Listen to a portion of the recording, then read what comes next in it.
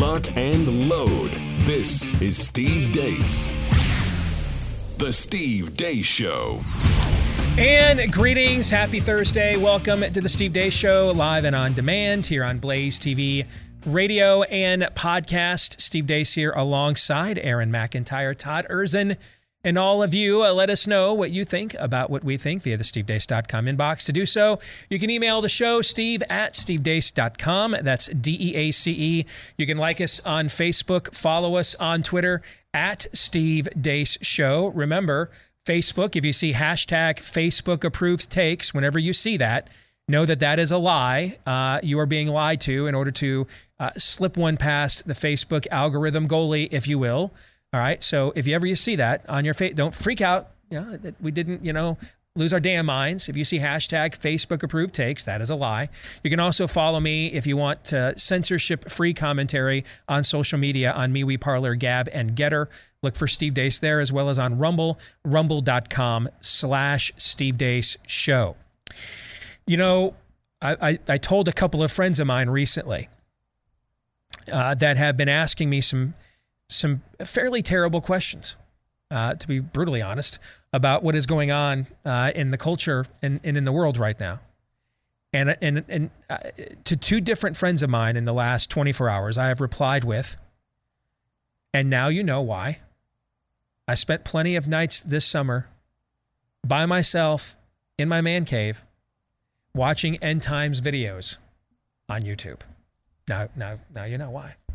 Because I've also been pondering recently questions just like this. There could be a better way of self-medicating, maybe, or at least just spice it up here just a little bit with our friends over at Patriot Wine, because from deep within the Andes Mountains, from families that have been doing this for over 200 years, they've got some of the highest vineyards in the world, up to around 9,000 feet, 90-point wine, some of the best Malbec grapes in the world, and now you can get access to top quality wine like this for about half the price. Maybe a nice glass of wine is a better way for you to simmer down after perusing the day's decline and fall of Western civilization.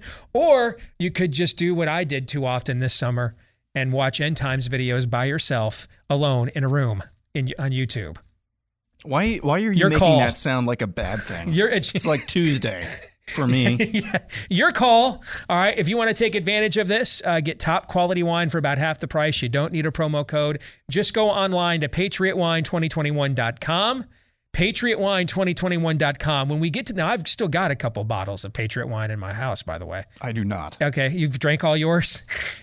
When we get to the point now that I'm in my basement alone at night, watching end times videos on YouTube, drinking some Patriot wine, that is look for a star in the east or await the trumpet sound time. But that's probably the next step of my devolution at this point. That we're probably 10 minutes away from that. Actually, I'm just going to toast it. Here it is. We made it. All right. What else is going on today? Oh, you've got, well, first of all, let me also say this. We just broke into the top 30 overall on Amazon with a pamphlet. That's what this is. It's a one-chapter pamphlet to accompany Faucian bargain. It's Faucian booster. COVID vaccine mandates violate the Nuremberg Code and therefore should be opposed and resisted by any peaceable means necessary. Thank you to all of you. This is the #2 political book, and it's not even a book. It's the #2 political book in the country right now, behind only Mark Levin's book that on communism that's going to sell like Rush Limbaugh numbers now, it looks like. So some of you have asked me a couple of questions. I hate Amazon. Will we be able to get it somewhere else? Likely, yes. I don't make those decisions. The publisher does. But again, as I tried to explain to you during Faucian bargain, they have a monopoly on this process. Trying to do this and give this information to you as fast as we can without Amazon is just darn near impossible. I'm sorry, it is what it is. But just as we saw Faucian bargain that eventually expand to different platforms, I would imagine we will soon see the same thing with this. Some of you have asked me if I minded, there's the whole copyright thing on there. You mind if I print this off and give some of this to people? I know, I don't mind. I don't plan on suing you, and it's my copyright. So no, I don't mind. This is purely missional for us. This book here, it was missional for us. We did not know it was going to sell 6 figures in copies. That's why we put it out there for $10 as fast as we could. It was really just missional. We just wanted to get this information in as many hands as we possibly could. It turned out, it shocked us to become the financial success that it did. But if this was about money, we would have, this book would be just coming out now, and we would have spent 6 months with a hardcover and, promotion and everything else. This is even more missional. It's like $2, I think it is what it is. Okay, I think after I split everything with the publisher and Amazon, I think I'm going to make 40 cents per copy on this. I mean, this is not about money. This is about stopping forever losing our bodily autonomy. That's what it's about. And unfortunately, I just don't think constitutional arguments are going to win the day right now. We are up, just as we live in a post-Christian culture, we have an anti-constitutional political movement. They're not interested in seeing how far they can stretch certain clauses of the Constitution in order to fulfill what they view as the best of intentions. They're here to undo this. They want to undo the Constitution. They want to decertify it. And so I think we've got to appeal here to something even higher than the Constitution, as much as we love and revere it. And so that's what we seek to do in this chapter. So by all means, whatever it takes to get this into as many hands as we absolutely possibly can, by any means necessary, we are totally okay with. And so thank you very much to all of you that have done your part to help us to get this message out, especially yesterday to our former colleague and our friend Dan Bongino. We got the Bongino booster yesterday, guys. No question about that. I just saw Ted Cruz just shared it on his Twitter feed as well. So thank you. It's clear that those names and how quickly they got involved with this, they understand this moment. This is a Paul Revere moment. One if by land, two if by sea. This pamphlet is the light in the window, telling you they are coming. Yes. And from where. Yes. So of course, get the word out however you can. That's very well said. I saw somebody in our local media, and you know me, I don't punch down, but I've seen you guys go back and forth with this individual a few times on my Twitter feed. Mm-hmm. And I saw this morning that he alleged that he wanted to know how much we quoted somebody in this pamphlet that just got banned from YouTube for citing false information. Well, first of all, that doesn't mean anything anymore. But secondly, I didn't even know who this guy was that he talked about. Never heard the name before. It's never pursed my lips. I've never said it aloud. I've never cited it. In fact, you guys want to know? This is 22 pages, this pamphlet is. I believe there's exactly 40 footnotes. Aaron, have you had a chance to read this yet, by the way? I have not. Okay. There's exactly 40 footnotes. And the reason I asked you this is because it's been a couple days since I've read it. But I believe that the vast majority of these footnotes actually come from the WHO and the CDC, if memory serves. Uh-oh. Yeah. So, I mean, this book is, a lot of the data this book uses is theirs. It's their data. So some of these people that, were accused of milking, although now I'm kind of like interested to check people out like this now, okay? But no, I mean, I have largely, and you saw this in Fauci and Bargan as well. This is almost, where there's over 200 footnotes. Almost all of them are their sources. This is their information. We didn't get information independent of theirs. We took their information and thought, this is some straight up BS right there. That's what we did. And we did this with this chapter as well. Now, the one thing I can't remember, though, is when we were referring to the CDC, did we expressly say that whether we were citing birthing persons or not, Steve? Right. I can't imagine why anybody has any hesitancy whatsoever about taking medical advice from somebody, from an entity that doesn't know who is it that actually gets pregnant around here. But see, here's what's happened since Obamacare. See, we have single-payer healthcare in America. We do. All right? The government's determining all the recommended guidelines, the regulations, what's covered and what's not. You used to argue with your HMO. You're not doing that anymore. They're just getting orders from government. Now, you're under the allure we don't have a single-payer healthcare system because you're still cutting a check to United and Blue Cross or Principal, right? But all their coverages and everything they're doing are all coming from the state. And a lot of your doctors nowadays aren't practicing medicine. They're just, hey, all right, this is your diagnosis, this is your code. CDC guidelines say to treat us accordingly, blank. And so this is all hammer meets nail, one size fits all. That's it. And I think A lot of you maybe didn't realize this until you got COVID and your doctor and your hospital told you that for a respiratory infection from a family of viruses we have studied for 80 years, we have nothing we can possibly do for it until you need a ventilator. And you probably thought, what? 2021, 2020, going on 2022, there's nothing else we can do? That's it? I just heard from somebody in the office here who told me a buddy in his small group got turned away from an ER in Ames, Iowa. They said, hey, you're unvaccinated, nothing we can do, get out of here. I mean, this is some straight up savagery that's going on. And the argument that Francis Collins recently tried to make, well, you're going to have to learn to separate the political agenda on things like what's a woman and who gets pregnant and follow their No, folks, it's all the same thing. It's all the same thing. The same thing that is propelling the CDC to not know that women get pregnant and therefore call it pregnant persons is the exact same impulse that is saying we've got nothing to do against a pulmonary infection or respiratory virus. We couldn't tell you what to do. Oh, wait, we found something to do. We found out that we found this monoclonal, that let's just start rationing it now. No, it's all the same worldview, which is what Todd's been trying to tell you for the last year and a half. Once we fell down, there's a million rabbit holes you can fall down. But once Alice tripped and fell down, what's a male? What's a female? You were going to be very, very afraid to find out how freaking far down that one went. And we're still falling right now as we speak, by the way.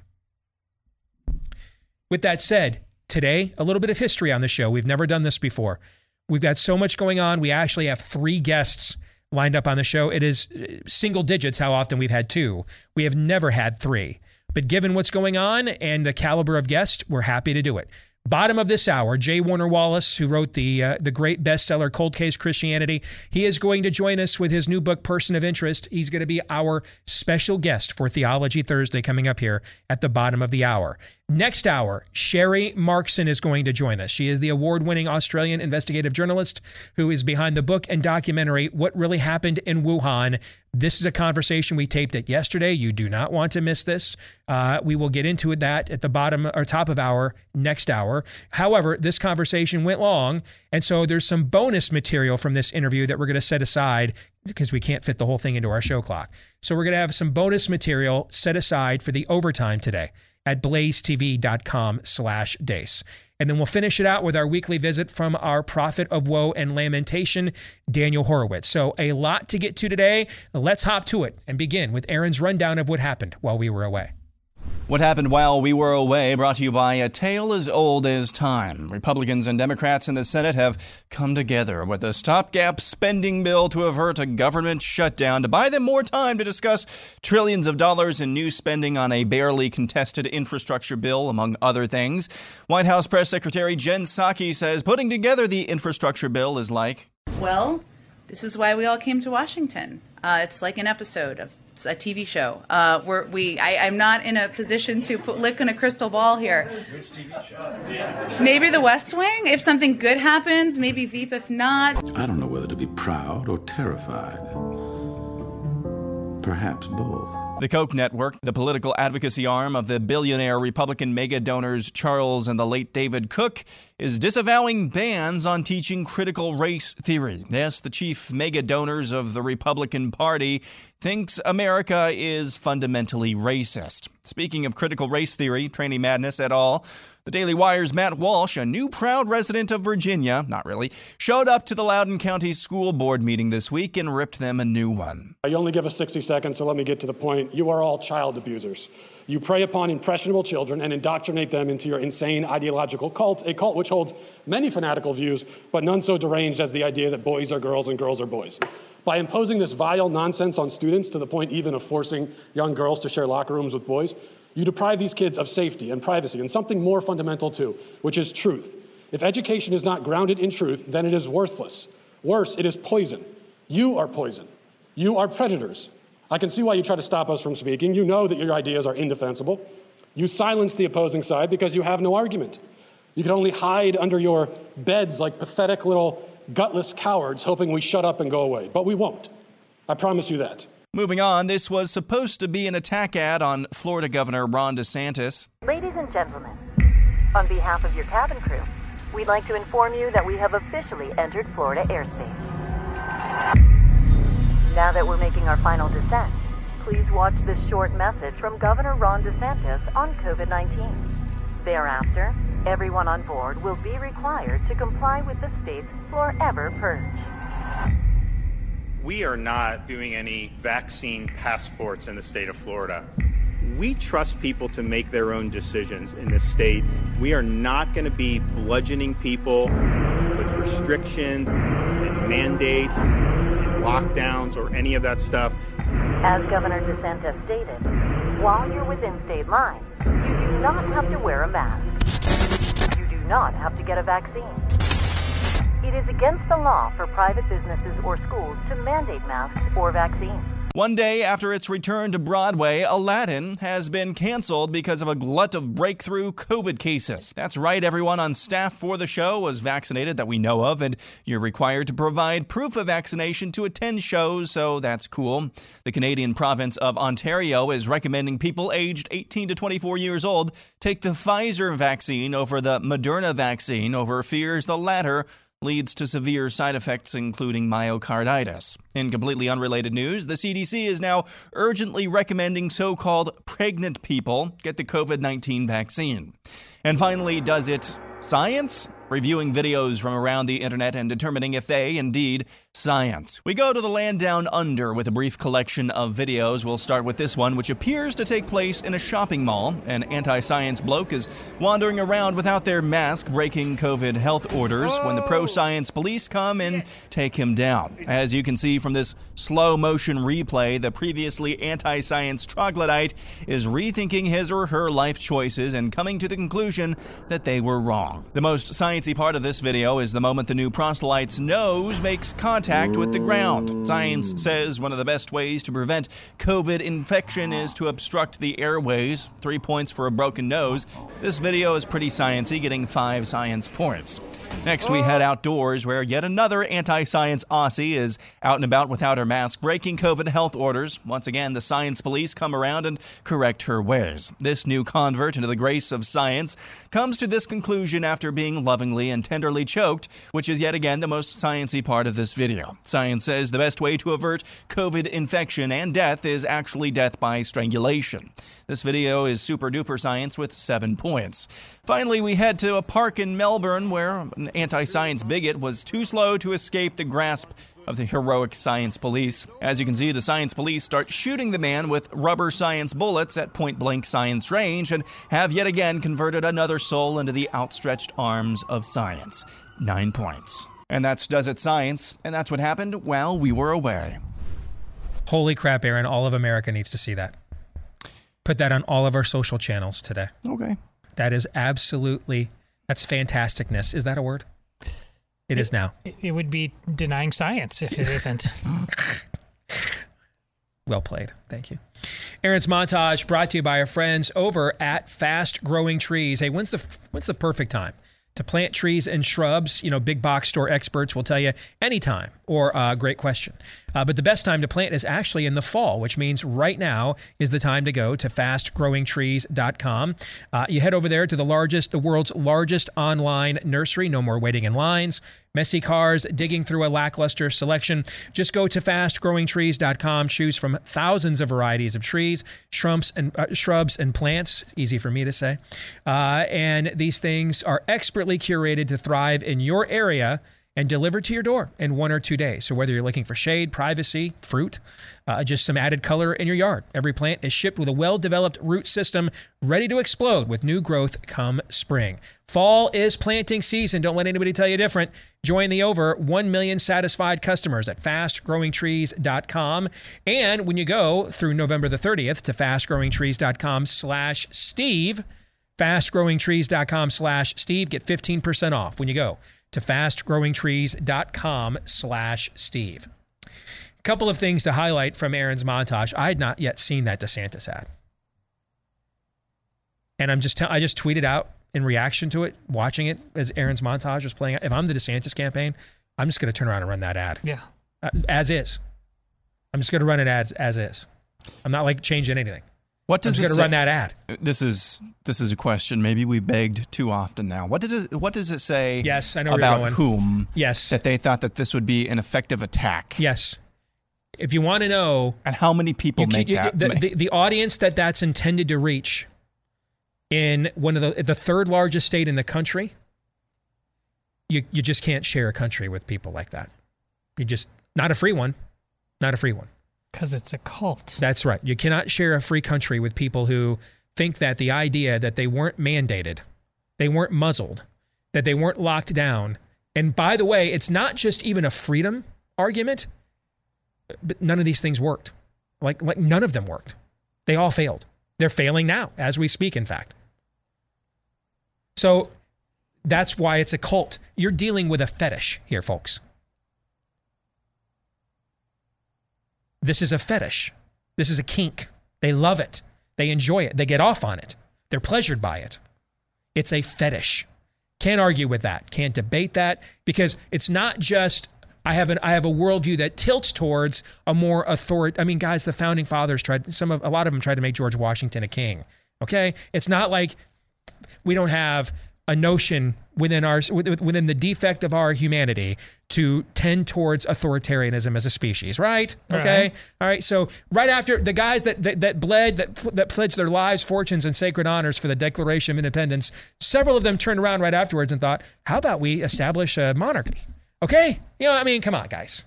Okay, we loved it. Loki's right. We were made to be ruled. We love it.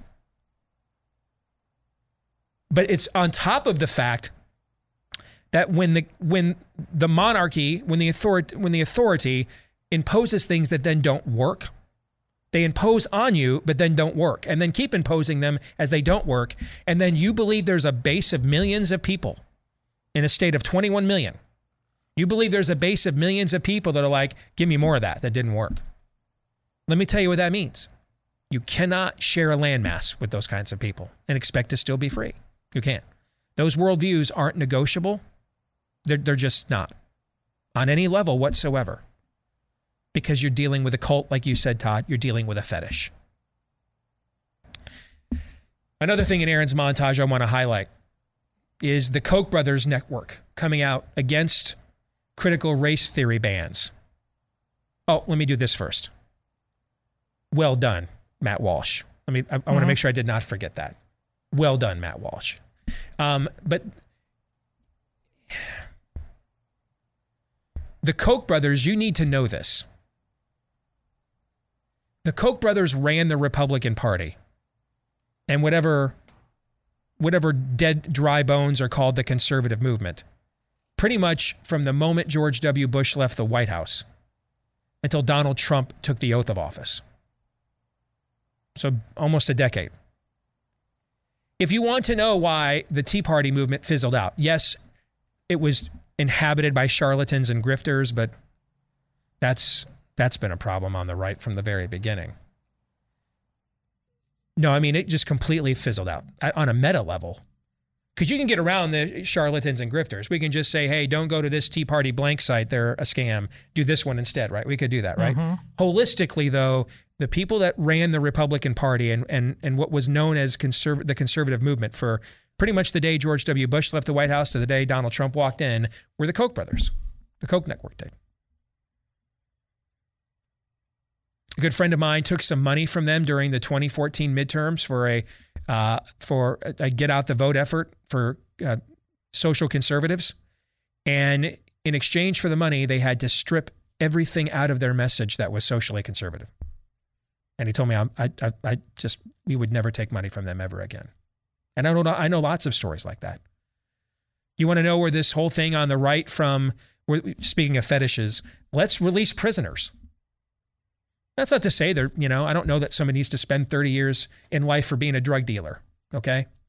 That maybe over 30 years, you might, if they've proven they've rehabbed or something. I'm not saying on an individual basis, there's not some cases where we could show a little mercy. But how many more violent criminals do we have to see that are let out that then commit violent acts again? Where did this come from on the right? It didn't come from Kim Kardashian, guys. It came from the Kochs. They ran the right in America for almost a decade.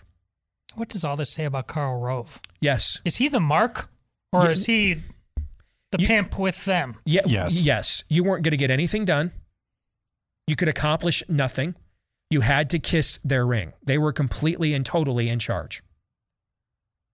And so if you want to know why voting Republican, all those Tea Party wave elections, and then you turn around, wait, so John Boehner is my speaker after doing all that? How did that? This is how. You weren't lions led by lambs. This is why I keep telling you, get over this whole stupid party versus the evil party. That's a lie. They just don't agree with you. They don't. This is what I mean. You know, Jesus said that to beware the yeast of the Pharisees, that a little bit of leaven ruined the whole batch. Why did he say that? Because the masses loved Christ. The masses came to him. The masses recognized him as Messiah, or something, at least some kind of super prophet that the likes of which they at least had not seen since Elijah. They knew something historic was happening here. Whether they completely bought in that he was Messiah, but at the very least they understood God is doing something powerful through this being that we have not seen before. They flocked to him. He drew massive crowds. Even at the temple, he drew massive crowds. The base loved him. It doesn't matter, though, because the people in charge hated him, so he ended up on a wooden beam instead. Okay? Headship. It's why studies have always shown if mom goes to church and takes the kids every weekend, but dad stays home, when the kids become adults, it's very unlikely they'll end up going to church. But if dad goes every weekend, very likely they do. This is the principle of headship.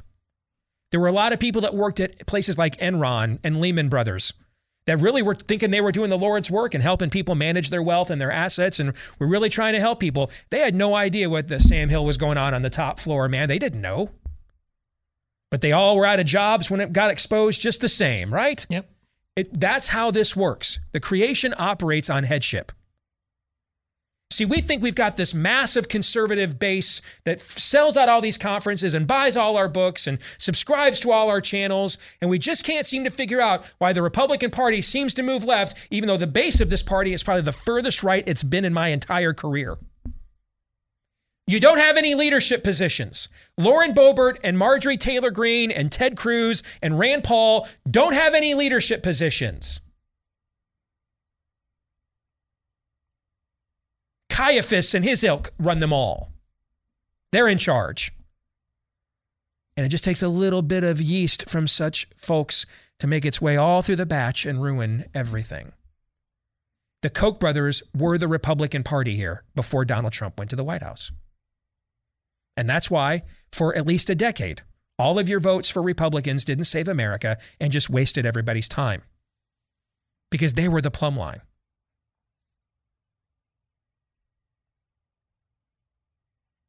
Our people need to run for leadership. Our people need to take over. Our people need to go to their state legislatures and take over there rather than wasting their time going to District 1 and getting absolutely thwarted as some backbencher and at the Capitol. Think about, don't join the platform committee, join the rules committee. Go where the power's at, because it's the rules committee that's going to determine whether a single syllable of that platform matters to anybody or not. Think, Jesus said the children of men are smarter than the children of light. Think like the children of men, at least strategically for a moment. Go where the power is. Go there.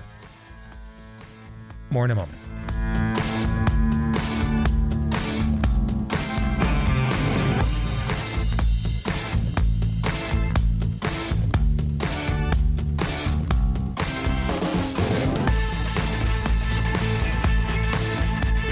Did you know even an okay credit score can cost you thousands of dollars over the life of a 30-year mortgage? That's why you should use ScoreMaster before you apply for any loan, because they can take your credit score from okay to potentially great. And sometimes the average ScoreMaster user can add up to 60 points in 3 weeks or less. And recent COVID surges are keeping interest rates low. A lot of people are both doing mortgages and refis right now. In fact, I'm going through a refi myself. So if you want to see what could adding 60 more points to your score do to your terms, to your interest rates, take full advantage. Before you apply, visit scoremaster.com and see how you can add points to your credit score and how fast you can do it. And then you can maintain and protect your score with their 24/7 credit monitoring and $1 million in fraud insurance. It only takes minutes to enroll. See your points, get more points, and qualify for the lowest loan rates right now when you visit scoremaster.com/Steve and get started today at scoremaster.com/Steve. Well, he's the author of the bestseller Cold Case Christianity. He is back now with another book. It is called Person of Interest, Why Jesus Still Matters in a World That Rejects the Bible. J. Warner Wallace is our guest for this week's Theology Thursday. It's a pleasure having you back, brother. How are you? Well, it's a pleasure for me to be here. I was just telling somebody that this is one of the 3 reasons why I subscribe to Blaze TV is brother. Okay, so thank you. So I'm just glad. And if anybody who's missing this is catching this video someplace else, they ought to be subscribed. So I really appreciate that, brother. Thank you very much. And as I told you the last time we had you on, I like you. My wife really is a fan. Really loved your book. She got it after seeing you in God's Not Dead 2, by the way. So, awesome. And just to show how small of a universe this is, the guys who wrote that movie are actually in the process of translating one of my books into their next film. They did the Unplanned movie, and their next movie is based on one of my books. So we got this whole 6 degrees of separation going on here. Carrie and Chuck are awesome. I think they're great. They're great screenwriters. They'll do a wonderful job. Oh, thank you. Appreciate it. We're looking forward to it. So. Person of interest. I like to say this every Christmas time, and it's getting close. November 1st is right around the corner. That is the start of Christmas. I don't care what Todd says. All right. So, but I like to say this every Christmas time, man. Thousands of years later, and the one kid that can literally say to his mama, "Were you born in a barn?" and affirmatively answer, "Yes," still makes a lot of people very, very nervous. Why? Well, I think because this is the one historical figure who does more than just exist in history. This historical figure changed history in a way that nobody else did, and in a very unexpected way. And let's face it, Jesus of Nazareth ultimately makes a demand on us. I mean, this is the one historical figure that calls us to something bigger than ourselves. And let's face it, for the most part, we all hate change, and we all hate being called to something. We all say, really, I need to repent of something? I'm a fallen creature. I'm a finite creature. Like, everyone wants to be their own God. But if Jesus, appearing in history, is who he said he was, then he makes a demand on our own lives, as God would make a demand on our own lives. And that's what I think is, for the most part, the most off-putting about any let's face it, it happens in real time. You have family members. You don't like it when they put a demand on your life. So you can imagine how people feel sometimes about Jesus of Nazareth. What I like about your approach is that you come, and I want you to walk us through here in a minute, your past, but you come from a law enforcement background. And as a detective, as an investigator, you aren't going to get convictions on the basis of what you believe, or even what you're pretty certain you believe ended up happening, but on what you can actually prove, right? And so I love the fact that you bring that perspective to these sort of apologetic conversations. Remind our audience, what is your background? So I basically, most of my career was spent in Los Angeles County investigating cold case homicides. These are just, murders have no statute of limitations. They stay open for as long as they're open. And so you can go back, 35 years later and work a case. Now, most of my young life, I was not a Christian. I was not a believer, but I walked into a church at the age of 35 because my wife wanted us to think about whether we should raise our kids with some kind of transcendent worldview. And I thought, no, I wasn't raised that way. And look how I turned out. Right. Yes. Exactly. And you're right. All of us, think before we understand what we're comparing ourselves to, we all think, oh, hey, we're the best, right? So I walked into that church, and this pastor made the claim that Jesus of Nazareth was the most intelligent, smartest person who had ever lived and had this huge impact on history. And I wasn't really paying attention at that point. So I got a Bible so I could see if what he said was true about Jesus. And I really applied the same approach I would to confirming any event in the past from a cold case perspective. How do I work this from as an investigator? This is the only way I knew in, Steve. I didn't know any other way. It wasn't like I even understood what Christianity was all about, but I did know this. I had met Christians, and the Christians I had met were either detectives or officers who really could not make a case for why they thought this was true, or people who we were taking to jail, who for the most part would tell us they were Christians. We would laugh at this kind of stuff. Mm-hmm. So I really don't have I wasn't trying to prove it right or wrong. I thought it was like a fairy tale. Why would you try to prove whether or not Peter Pan lives? You wouldn't do that. So why would I do this? Mm-hmm. But as I read through the Gospels, I realized that I could test them in the way that's what I wrote about in Cold Case Christianity. But what I also did along with that was take a look at, if I ignored the New Testament, if I refused to even look at it, if I pretended like every New Testament was absolutely destroyed, well, it turns out you could know that Jesus lived and was who he said he was just from the history leading up to Jesus and the history that followed Jesus. And that's what I'm writing about in Person of Interest. I think this is key stuff, because now I've got no problem with what we call presuppositional apologetics. All right. I love the classic line from Charles Spurgeon: I would no more defend the word of God than I would a caged lion. Simply let the lion out of its cage and it will defend itself just fine. But just for turds and giggles, when I get challenged, we'll come up with an argument for why any of this is true outside of the Bible.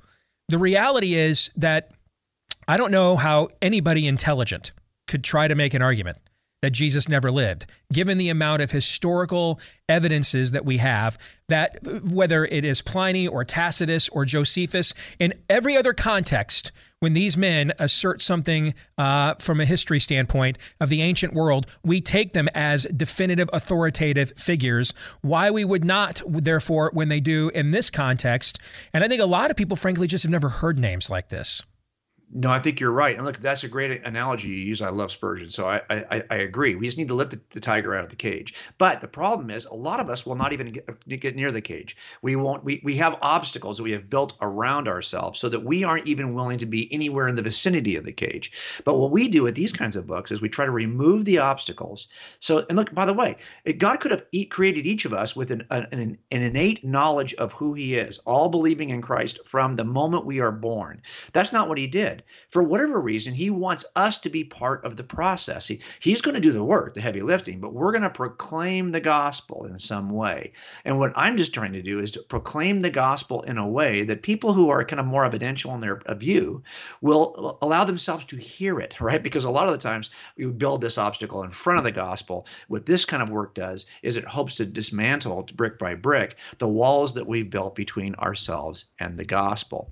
So what I tried to do in this book is like I do in all my no body missing cases. A no body missing is like where a husband kills his wife and then says, oh yeah, she ran off, and she never came back. We had an argument and I don't know where she is. And he convinces her family that's what happened. He convinces his family that's what happened. And he even convinces the officer 30 years ago that that's what happened. And then we don't work it like a murder. And then it turns out she never comes back. At some point, someone's going to get wise to that and open the case as a homicide. But now I've got no crime scene and no body. He's moved. He's remodeled the house. I mean, they've remodeled the house, the new owners. I never took it seriously as a homicide. So now I've got no evidence in the crime scene. So how do we make those kinds of cases? It's kind of like if you had no evidence you were willing to look at in the New Testament. So what we typically tell the jury is, look, there's a fuse that burns before the bomb explodes on the day she goes missing. And then after the bomb explodes, there's fallout and debris everywhere. So I'm going to demonstrate to you what happened on the day she went missing by simply examining the fuse and the fallout. And that's what we do in this book. We just simply look at the fuse that leads up to Jesus and the fallout of culture afterwards. And if you can deny that Jesus is who he said he is after you've examined the fuse and the fallout, well, good for you. I've had people say, hey, couldn't a fictional character have had this kind of impact? on history? Well, I'll tell you what, if you think Luke Skywalker and the worldview that Luke Skywalker initiates will somehow change history, let's wait 1,000 years and see if the calendar changes around him and if every important aspect of culture is now grounded in that worldview. It turns out that's true for Jesus. And you may not even realize it because we weren't raised right now. We're not being raised in an environment where education tells us much about the impact that Jesus has on history. But he has a huge impact on history, that all the things that I would have said were important as an atheist, literature, visual arts, music, education, science. How about how we mark time? Aspects. What's more basic than how we mark time? We literally changed the way we mark time as a civilization on the basis of his birth and then his death and ascension. There's nothing more fundamental than the marking of time. Well, I'll tell you what, to go back and look at the first century. If you're wondering, like, who else lived at the same time as Jesus? I have a list of this in the book. Every historical important person of interest in the first century. Because you can say, well, something happened in the first century. It's like, what is it? Like, who is it that would be this important that we would change our calendar? In fact, why were we even calling it the first century, brother? Why were we even doing that? Yeah, exactly. Now, you can look, I'm okay if you want to call it before the Common Era and then the Common Era, or if you want to call it BC and AD. I'm actually okay either way, because what we can't deny is that something happens. And if you look at all those historical figures in the first century, I got the list. You will look at them and go, I know a few of them. All of them together don't have the kind of impact on history that this remote ancient sage from a kind of obscure part of the Roman Empire actually had on history. And if you compare his life to the life of those others on my list, his life doesn't seem all that significant compared to theirs. The achievements, they led armies, they ruled nations, they wrote sonnets, they wrote concerts, they wrote books, they were poets. Jesus was none of those things. Yet he's the one who has an impact on history. How do we explain his impact? That's why I actually think that the impact of Jesus on history is a form of evidence for his deity. I love that angle too, because I come at things from a philosophical background. And so I'm constantly searching for fallacies, right? When one person, like, everything's relative, well, then I guess nothing is, okay? I mean, there's no such things as absolutes while you just assert one, right? Okay, so I'm constantly looking for fallacies, and our culture happens to have a fallacy fetish at the moment, so I'm not short of targets. But what is your alternative narrative to explain all of these things then, right? I kind of call it the X-Files phenomenon, that what Dana Scully kept having to craft the first few seasons of the X-Files. I mean, she had to come up with her own, magic bullet theory every single season and episode, okay? Right. As opposed to just finally admitting, you know what, I think there actually might be an alien invasion. Because she so desired the alternative narrative rather than accepting her partner, Fox Mulders. And I see you looking at the trail of evidence here as a detective. Folks, the alternative narrative you have to weave here to come up with what explains all of this, your body of evidence, your burden of proof is actually a lot higher than mine, frankly. Well, and I'll tell you, this is how cumulative cases work. Look, people will say, what's the one thing that convinced you he was the bad guy? Or what's the one thing that convinced you Jesus was God? Well, it's never one thing in the kinds of cases I work. Look, if there was one thing, he would have been prosecuted 25 years ago. The reason why I got the case now is because it wasn't one thing. Instead, we build large circumstantial cases built on a cumulative case until finally the weight of this is just so strong that it breaks the camel's back. And that's what we really have with the case for Jesus. Is there's not like, look, if you look and say, defense attorneys always want you to miss the forest for the tree, right? And that's not what we're doing here. But to tell jurors, don't get caught up in that. It's the overall cumulative weight of the evidence. And you look at the cumulative weight of the evidence for the reliability of the scriptures in the crime scene, plus the cumulative weight of the evidence of the impact that Jesus had and the history that was shaped leading up to Jesus, you will be overwhelmed by what you find. I think that part of the problem, Steve, is that maybe it's just me. I was in Los Angeles County growing up in public schools, and there was nothing in that experience that would have given me a heads up to what Jesus meant to our culture. And I think that's still happening.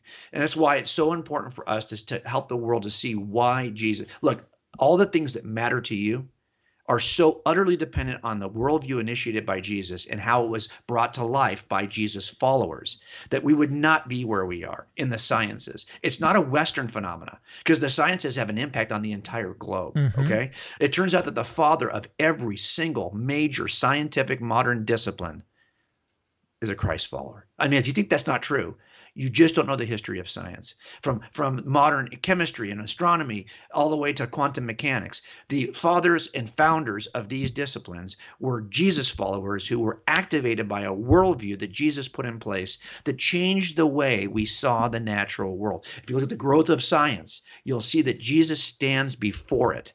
It's not, he could have appeared anywhere in history, and science could have grown anywhere in history. It could have started 1,000 years before Jesus. It didn't. It takes off under the worldview initiated by Jesus.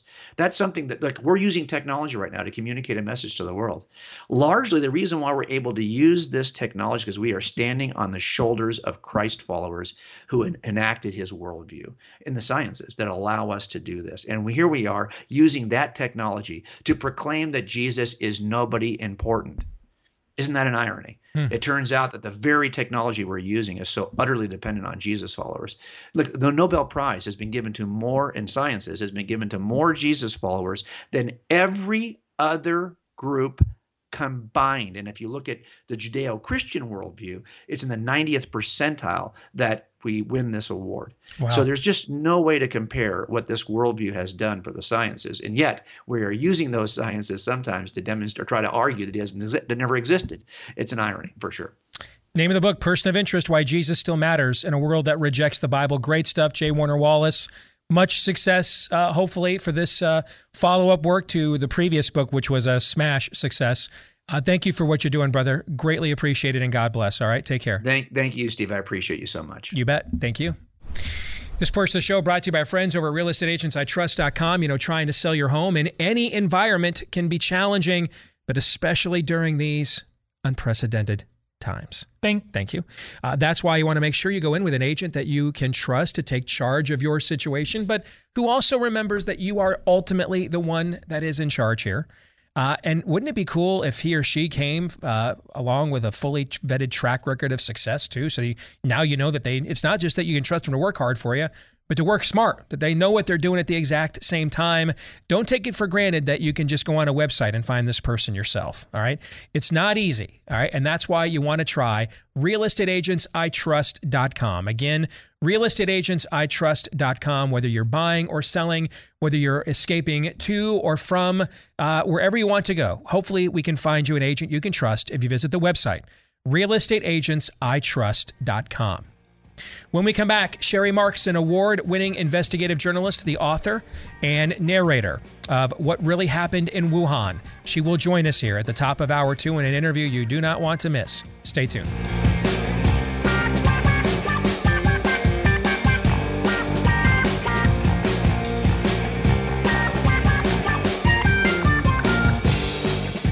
Back with Hour 2, live and on demand here on Blaze TV, radio, and podcast. Steve Deace here with Todd Erzin and Aaron McIntyre, and of course, all of you. Let us know what you think about what we think via the stevedeace.com inbox. Steve@stevedeace.com is the email address, DEACE. Like us on Facebook, where you might get lied to by me with hashtag Facebook approved takes, so be on the lookout for that.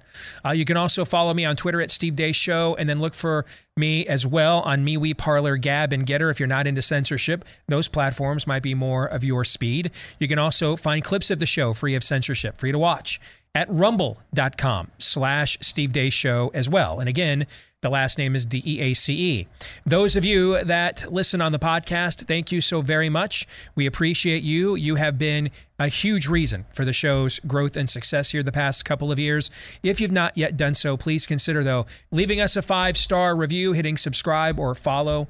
I think that's the new iTunes button, whichever the case may be on your podcast platform of choice. Thanks to the thousands of you on those podcast platforms, by the way, that have done those things for us already. We appreciate each and every one.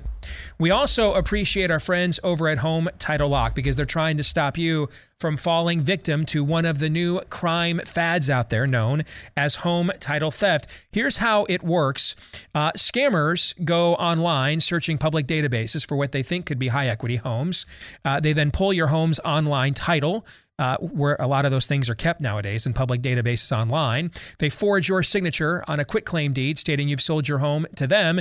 Then they start taking out loans against your equity. And unfortunately, neither your mortgage lender nor your homeowner's insurance covers you in the event this happens. Thankfully, though, Home Title Lock has got your back. And right now they want to offer you for free. This is normally a $100 value. They want to offer you a complete title history of your home, though, for free, to make sure your home's title has not been tampered with, is in the free and clear. No one's tried to tinker with it.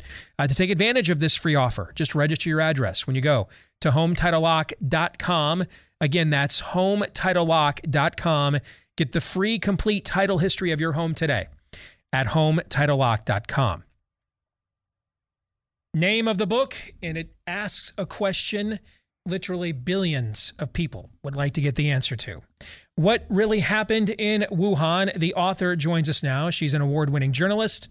She's the investigations editor at the Australian prime time host on Sky News Australia. Sherry Markson joins us here on Blaze TV, radio, and podcast. Sherry, I'm Steve Deace. It's a pleasure to have you with us. How are you? Thank you so much, Steve. It's so great to be with you. So I watched the documentary that accompanies the book. I have watched the report that Sky News did on your documentary that accompanies the book as well. I myself have done a lot of research on this virus and its origins over the last year plus. So let's just start with the question prompted on the cover of your book. What did happen in Wuhan? Look, I think the evidence that I've been able to uncover by interviewing so many different people, from Chinese whistleblowers in Wuhan, Chinese defectors now based in the West, intelligence officials, government officials, and scientists, I think putting all of that picture together, all of that information together, which is what I've done in the book, I think it becomes clear that there was an incident at the Wuhan Institute of Virology in September, October 2019. I think there's enough evidence for that now. And I think it's clear that there's a lot of unusual features in the virus itself that make some scientists question whether this has been the subject of laboratory manipulation. That scientific matter is something that's not settled, and there's still intense debate in the scientific community about it. But certainly there's enough questions there based on the unusual features of the virus that do lead some scientists to think it might have been the result of gain-of-function research in that lab. So if you couple that science question with all of the unusual activity at the Wuhan Institute of Virology in September and October 2019 that indicates there was a lab leak, well, that's the picture you're left with, that likely a virus, either natural or manipulated, leaked from the Wuhan Institute of Virology. Why did they ever think that a cover story of a bat that nests 900 kilometers from Wuhan somehow ended up within the matrix of an animal that was feasted upon at a wet market, which they could not track or reverse engineer back to its patient zero? Why did they think that was actually going to fly? And how is it possible that all the people responsible for this, that's the best cover story they could come up with?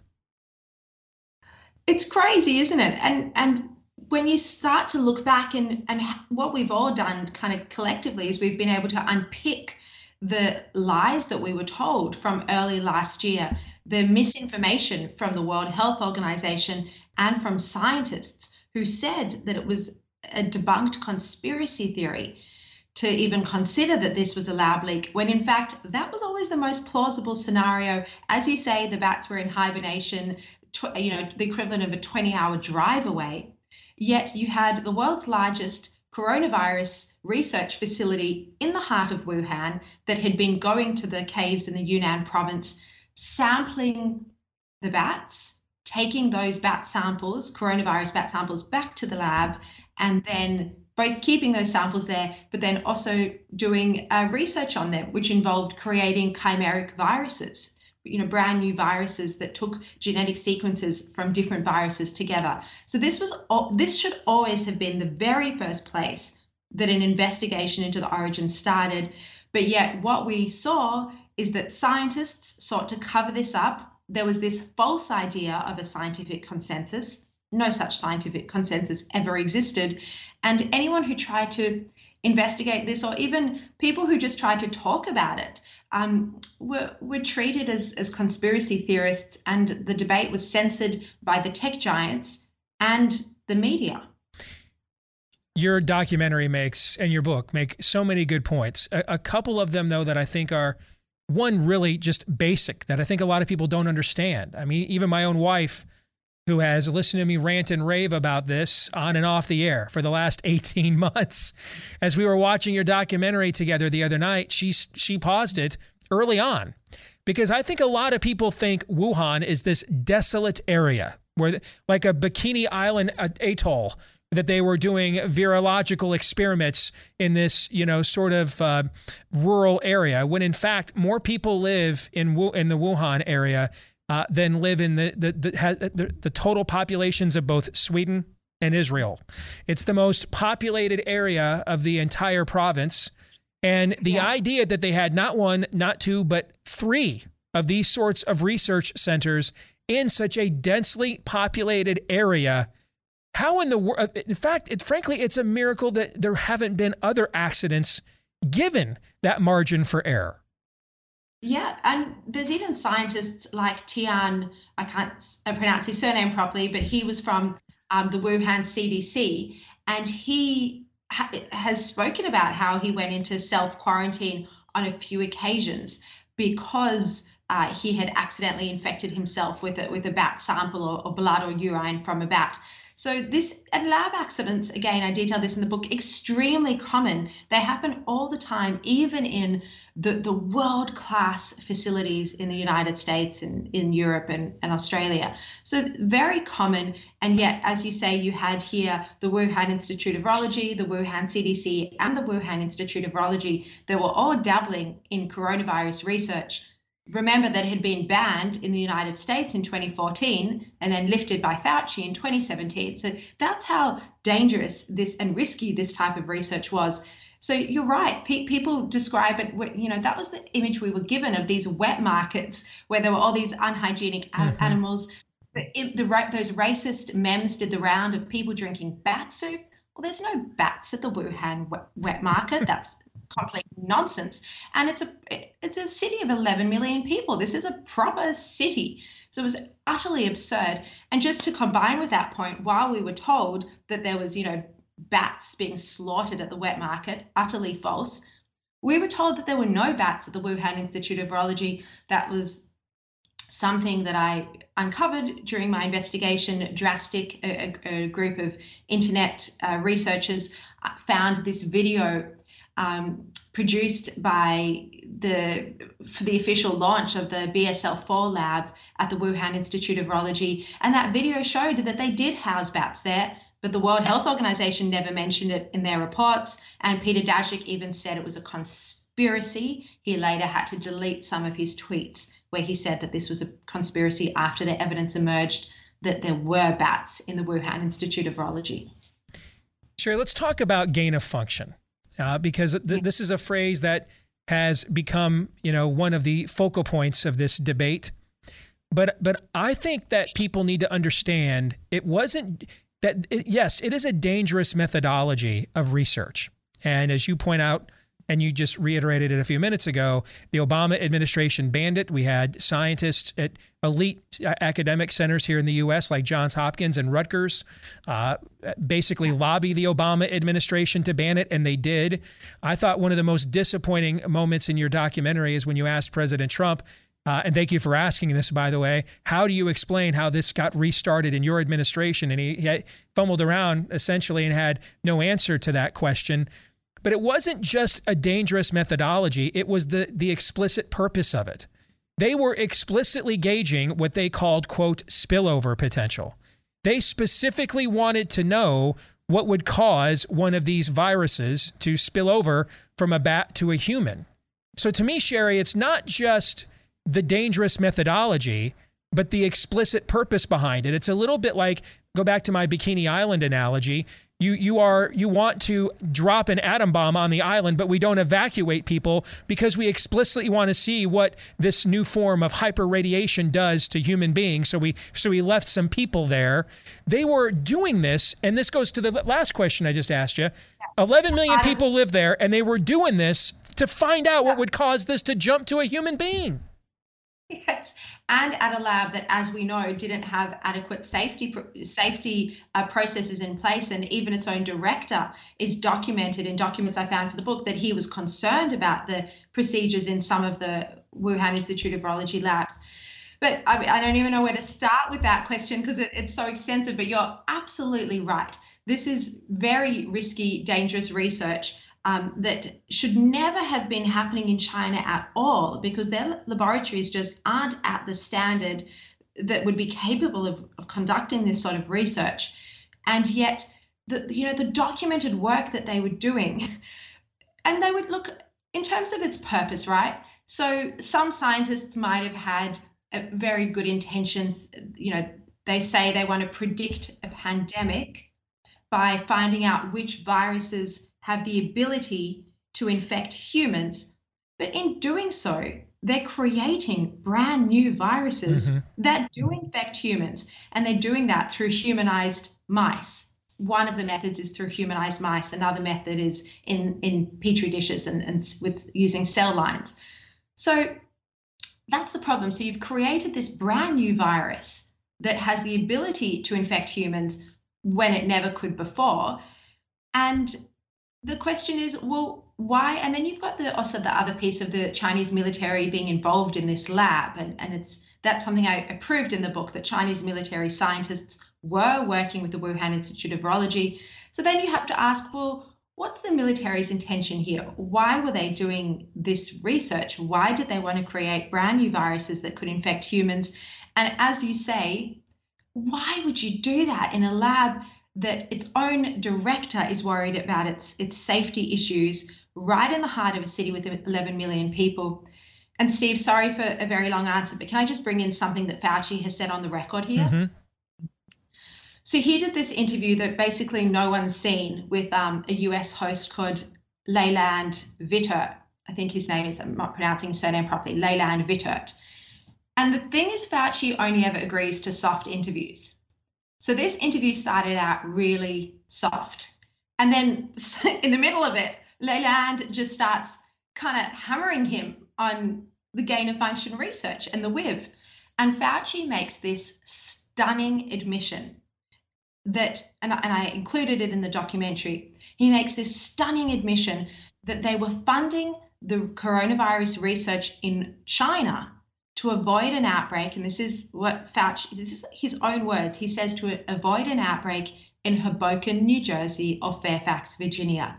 I mean, Steve, this to me is a really stunning admission because that shows that Fauci knew just how this research could lead to an outbreak because it's so dangerous. You're creating viruses that are so infectious that even the most secure laboratories would have difficulty containing them. And we've seen just how infectious COVID is. You start off with one case and you end up with an entire city infected. So he was doing it in China to stop an outbreak in America. But how stupid and how dumb is that, can I just say? Because as a leading public health official, he should understand that an outbreak in Wuhan can lead to a global pandemic. And that's exactly what has happened. Final question, and it's the one everyone wants an answer to. But a lot of people don't want to have to acknowledge if what the consequences of a potential answer to this question is.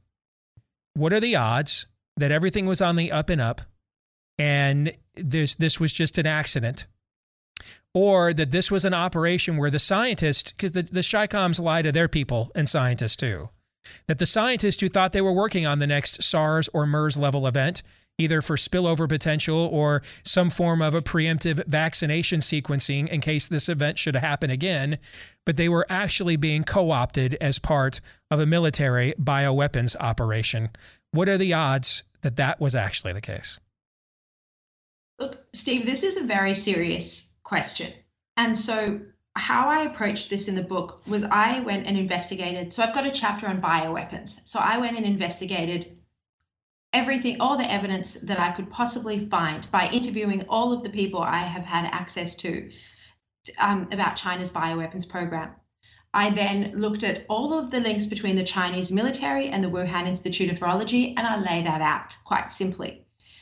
And then I interview everyone and give their opinions as well. I'm an investigative journalist, so I don't want to tell people what to think or what conclusions to come to.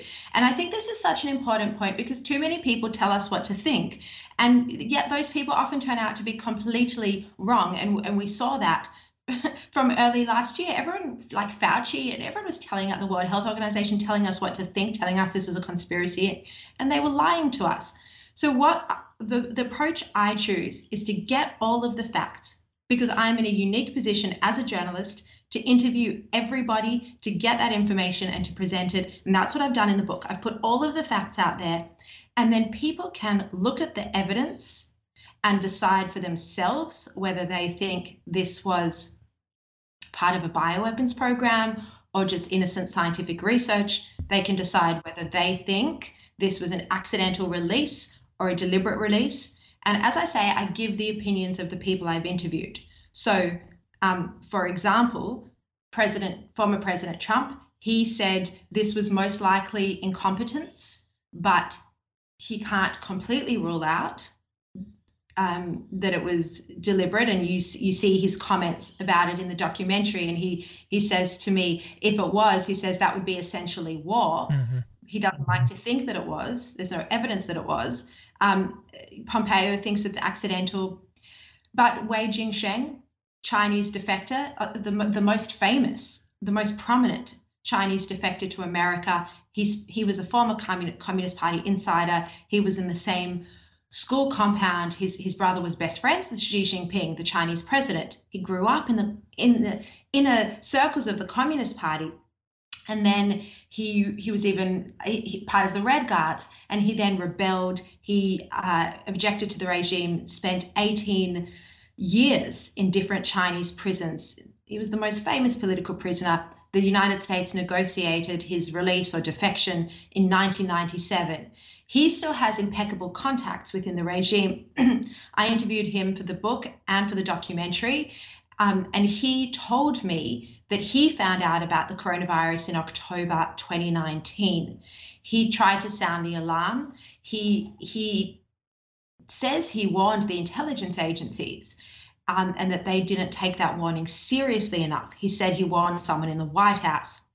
He did tell another Chinese activist, Diamond Lu, on November the 22nd in 2019, and I've interviewed her as well. And this is how I start off my book, with her finding out about this new coronavirus from Wei Jingsheng. Now, my point of telling you all of this is that Wei Jingsheng, when he heard about the virus during the time of the World Military Games in October 2019, his first thought was that China has decided to release a bioweapon, and did so at the time of the military games when all these international athletes were in Wuhan so that they could take it back to every corner of the world. Now, sorry to take such a long time answering here, but he has no proof for that. So as a journalist, I say, well, what is the evidence for that? He has no evidence for that, but he says he knows how the Communist Party operates, and that he knows from when he was a teenager that they were experimenting with bioweapons on live soldiers, on live athletes. And that story is in my book. He tells that in the book. But I'm just saying that, you know, I'm presenting the evidence of people I've interviewed and the facts that I've uncovered. So you have the US pretty much consistently, everyone in the US, in terms of senior officials, including Trump, says that this was an accident. But you do have Chinese former Communist Party insiders saying that it's possible that this was deliberate. And I think at this point, you know, you just have to look at all the evidence and the facts, and more will come to light ultimately that will give us definitive answers. It is fascinating that they had an accident right when they were facing a trade war with the U.S. and their worst form of civil unrest since Tiananmen Square in Hong Kong. It's amazing timing at the very least. The name of the book, What Really Happened in Wuhan, by award-winning journalist Sherry Markson. Sherry, phenomenal work. Thank you very much for your contribution to this, immense contribution to this conversation, and for your time today. We appreciate it. Thank you so much, Steve, for giving me so much time. Thank you. You bet. By the way, there is a part of that conversation that we just could not fit into this segment that we have set aside for the overtime today at blazetv.com/Deace, in which I try to see if Sherry can answer the question we posed in Fauci and Bargain. What caused Fauci's huge about face from where he was at on this all winter long until he went and testified before Congress on March 11th? Does she maybe have a theory as to what occurred there? If you want to see her answer to that question, you can get a subscription to Blaze TV right now at blazetv.com/Deace. We will record the overtime for you later today after today's show, upload it. You'll be able to watch it, get a discounted subscription today at blazetv.com/Deace. And that's also where, if you're already a subscriber, you will be able to see that bonus material as well. This portion of the show brought to you by our friends over at Omega XL. If you have been struggling with chronic pain, not, hey, I fell down the stairs, give me some Omega XL, I hurt. No, go see a doctor, okay? I mean the chronic variety, stiffness, achiness, soreness that lingers. Chances are that is from too much inflammation in your body causing that chronic pain. That's why you're looking for an all-natural anti-inflammatory backed by 35 years of clinical research. That's also backed by my last couple of years of using it in real time. It's called Omega XL, and it will help to neutralize the inflammation causing your chronic pain. And if you want to try it today, buy one, get one free. Buy one bottle, get a second one for free when you visit omegaxl.com/Steve. Again, omegaxl.com/Steve, or just give them a call at 800-844-4888. So, Todd, your feedback on that conversation with Sherry Markson, what stood out to you?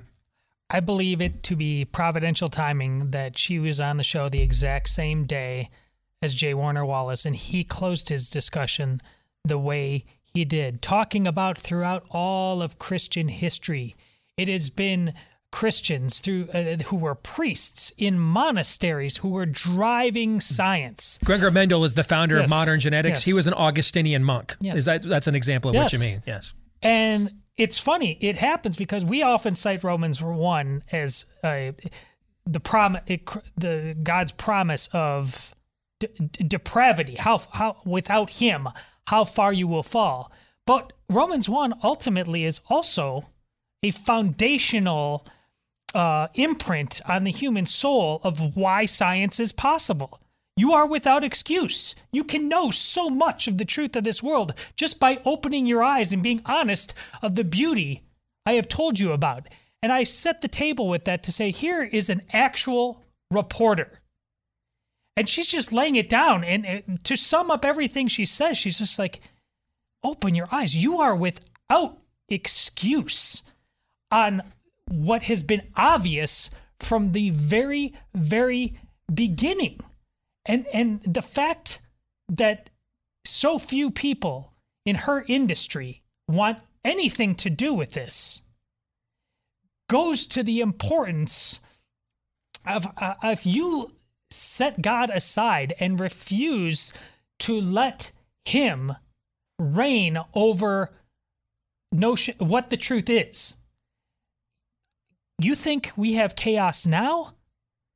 It's just the beginning. As Steve and Sherry pointed out, the fact that this is all going on in such a heavily populated city, and you're trying to create the very thing, supposedly, that is what you also want to avoid, reporters should be having questions all over the map.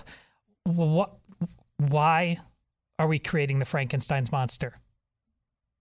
Yet, ethics in science is probably one of the most laughable, godless notions there is. Yes. It is utterly untamed. It is meant to be the God killer.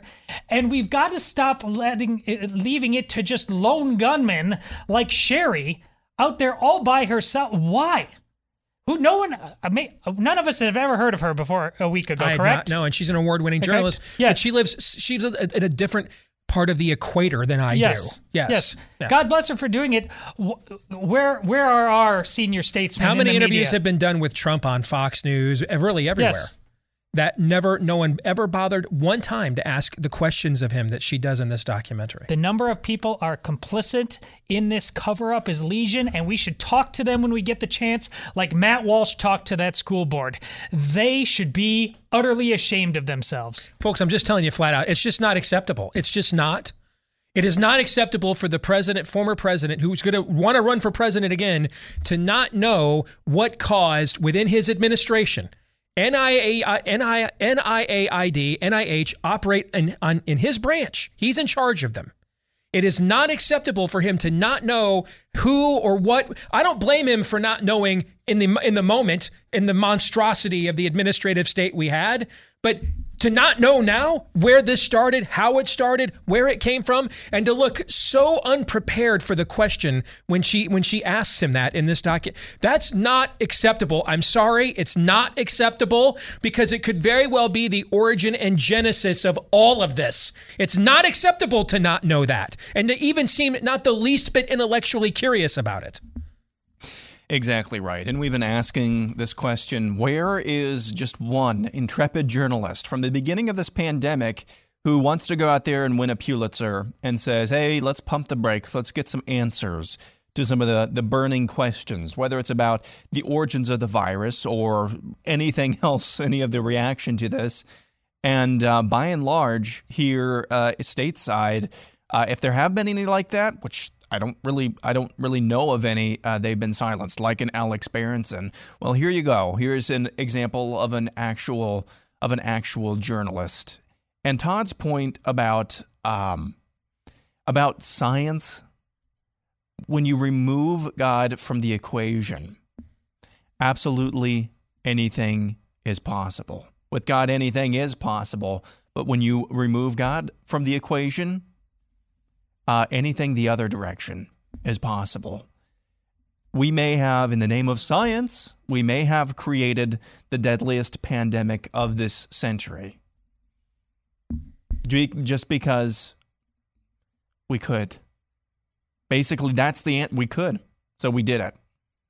That's basically the answer. That's what this will all come down to. If you had to give the lasso of truth or put the lasso of truth around any of Peter Daszak, Anthony Fauci, any of those involved with this type of experimentation. Why did you do this?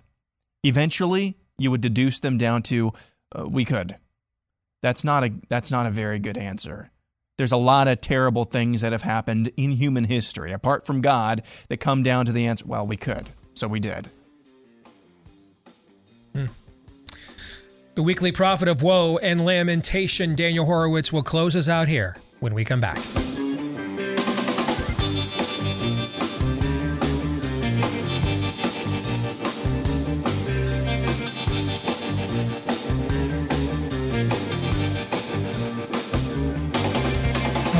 You know what?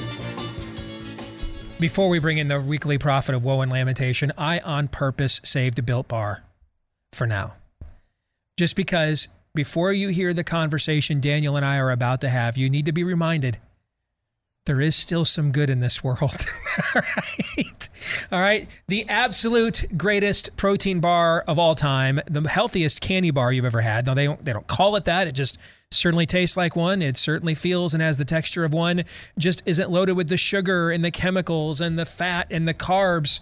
Instead, this one is loaded with protein. In fact, I've heard from several of you that have checked with your doctors who are diabetic, or your kids are, and your doctors signed off on this being able to satisfy your diabetic sweet tooth. Maybe consult with your doctor and find out if that's true for you as well. All right. It's a fantastic product. Special flavors. They ran out of salted pretzel yesterday, but they still have chocolate chip cookie dough, the greatest flavor of all the great flavors they've ever done in the history of Built Bar. Get yours today. Use my last name, Deace, as your promo code to get 15% off when you go to checkout. Promo code DEACE to get 15% off when you go to Built.com, BUILT, for Built.com.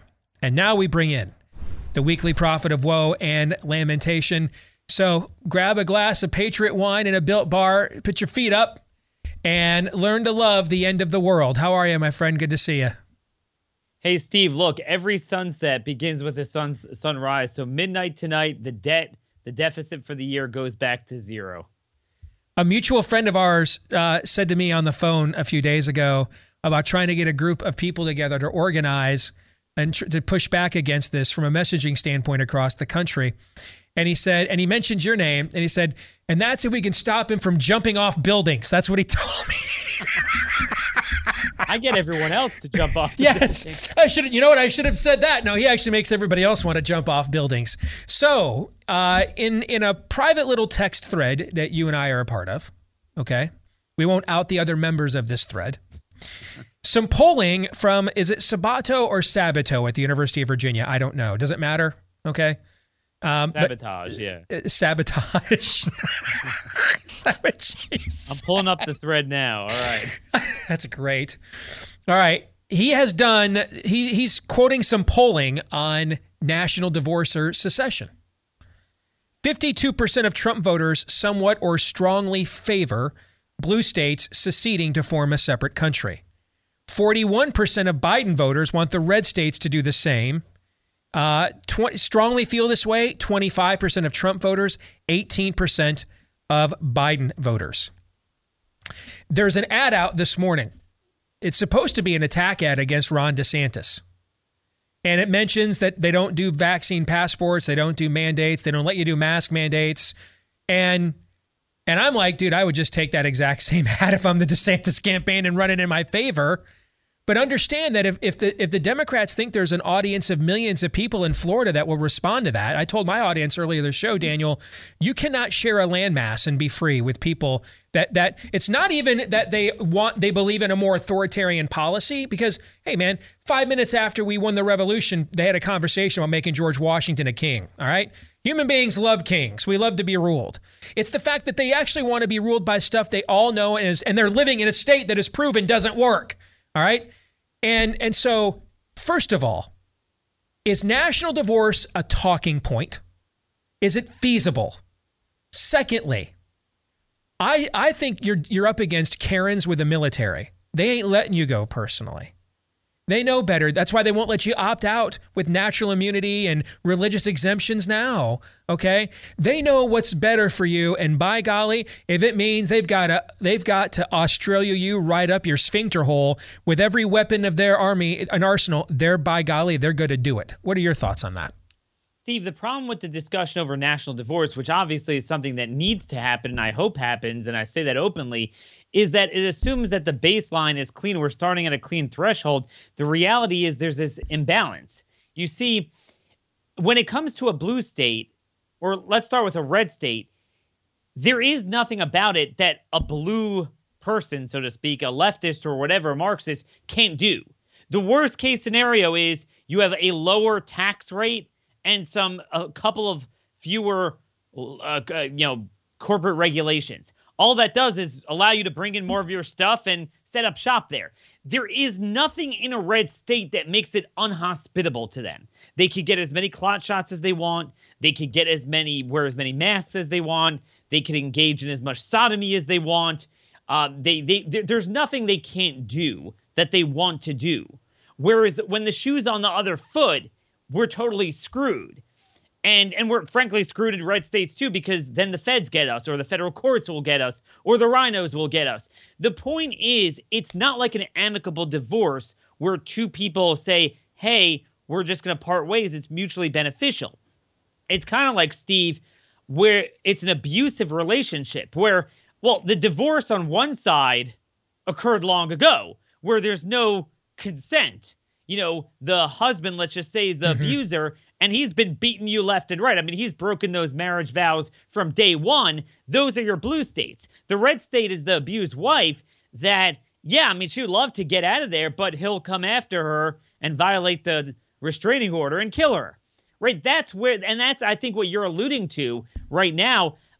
If you're a Democrat, there is no reason for a national divorce because you have your cake and eat it too. You don't languish under someone else's rule. You get to do what you want. You always get your outcome. And therein lies the problem, because I think if it was, Steve, I really do think if it were an equal proposition, I think we would have had that already. We would have had that at least a few years ago. But the reason is it's only our people that want it to a large degree.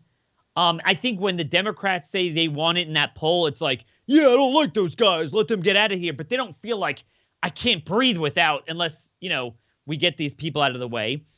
And then we're stuck with a point where our representation for red states is blue anyway. See, another reason why we haven't had national divorce until now is because we haven't had the divorce that we've already had. Like I said, the blue states already divorced. For example, illegal immigration. There's nothing more federal, national union sovereignty than that. Mm-hmm. Feds have control over that. California said screw off to Trump, and they refused to cooperate with ICE. And that was it. I mean, deportations ground to a halt for Trump's presidency in states like California. They do what they want. I mean, think about it, Steve. If you're a leftist living in California, were you really affected in a non-virtue signaling way by Trump's presidency? I mean, what, foreign policy maybe? I mean, what about it could you not have done? I think there was a little bit of a fight over CAFE standards with the automobile manufacturers in California between the feds and the state, but they pretty much did what they wanted. We don't have that the other way around. Name me a state where I can get ivermectin, where I can get a doctor, where I can get someone readily available to properly treat this and not be subject to the things that don't work and harm me. I can't really find that, Steve. If you're, a significant portion of the workforce working in Florida or South Carolina, you are controlled by the federal government now. Even with the mask mandate in the schools, every single state, maybe about 10 of them that banned mask mandates, every single one, a federal judge has come in and said you can't do that. So that's where we are right now. This is more of an abusive wife-beating relationship than a national divorce. So you mentioned ivermectin. I want to discuss, we're getting into seasonality now. Next week will begin the seasonality for the Northeast and the Midwest, even though we're already seeing Vermont, the most vaccinated state in the country, has its highest cases in the history of the pandemic, despite its massive vaccination rate.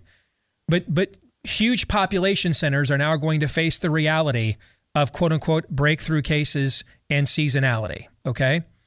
And I've got a situation here in my own office, somebody I work with here in our Iowa office.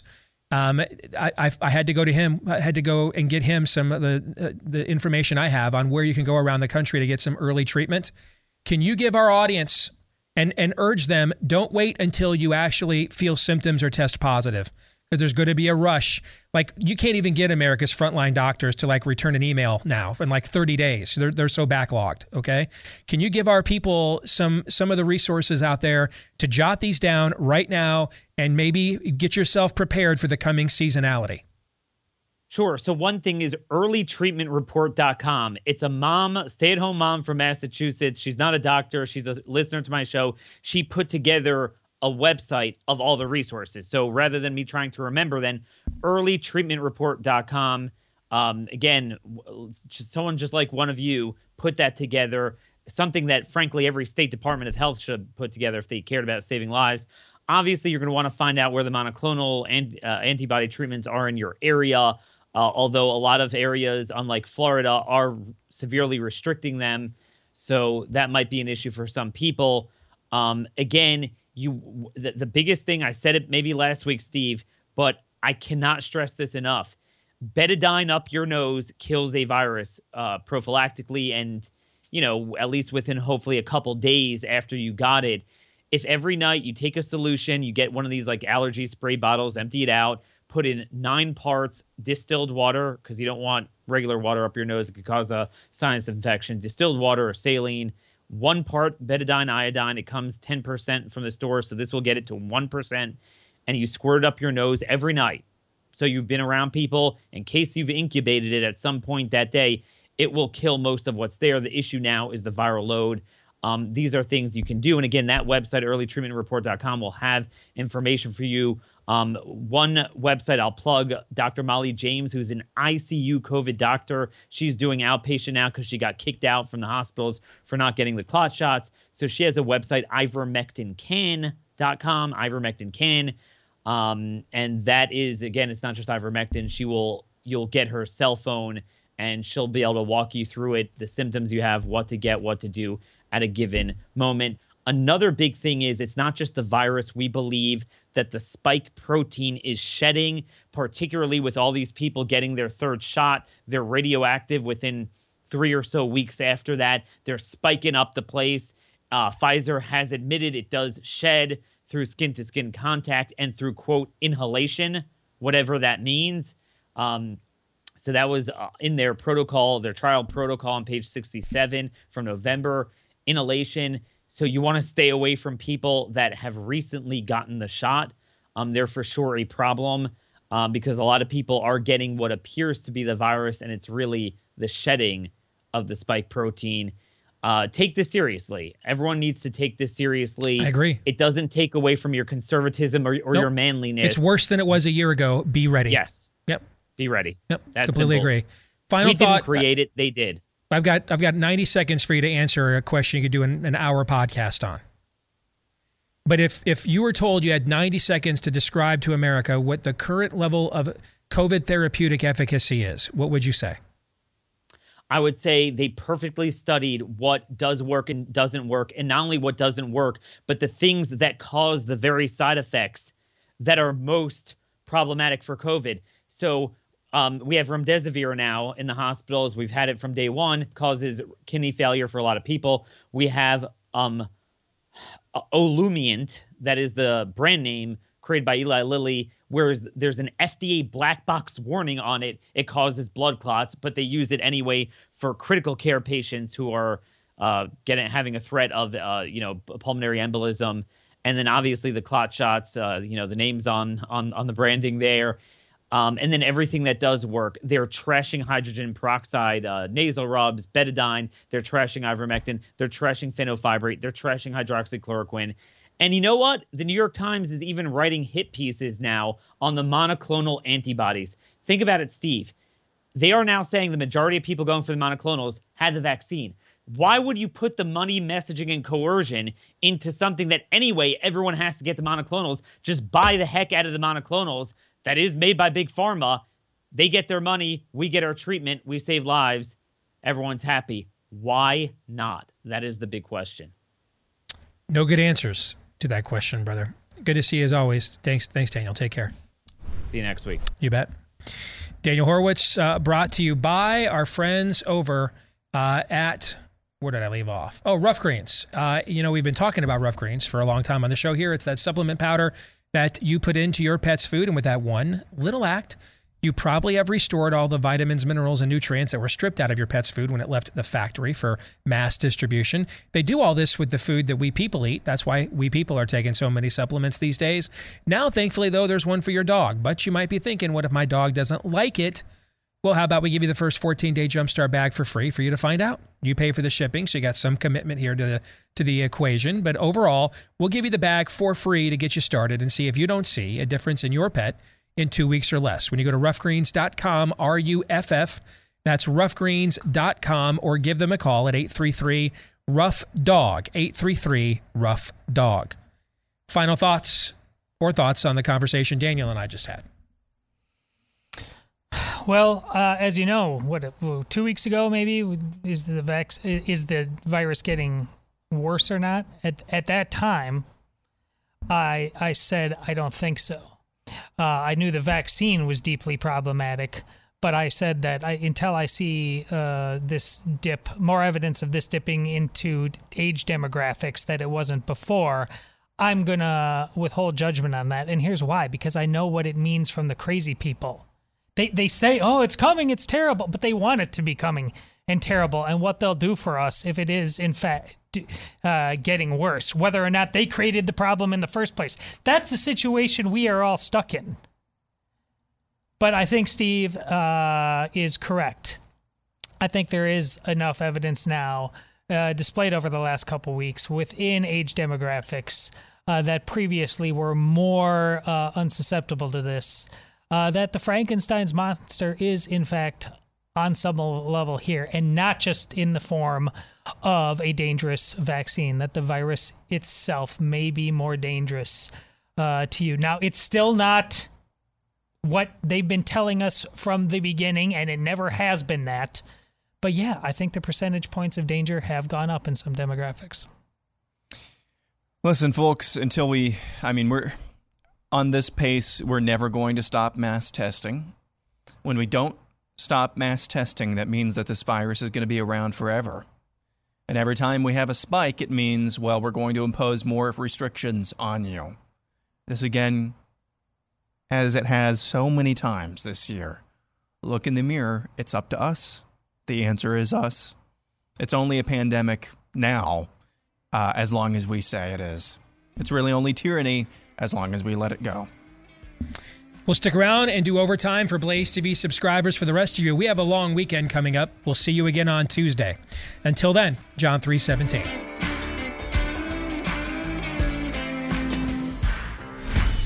This is Steve Deace on the Blaze Radio Network.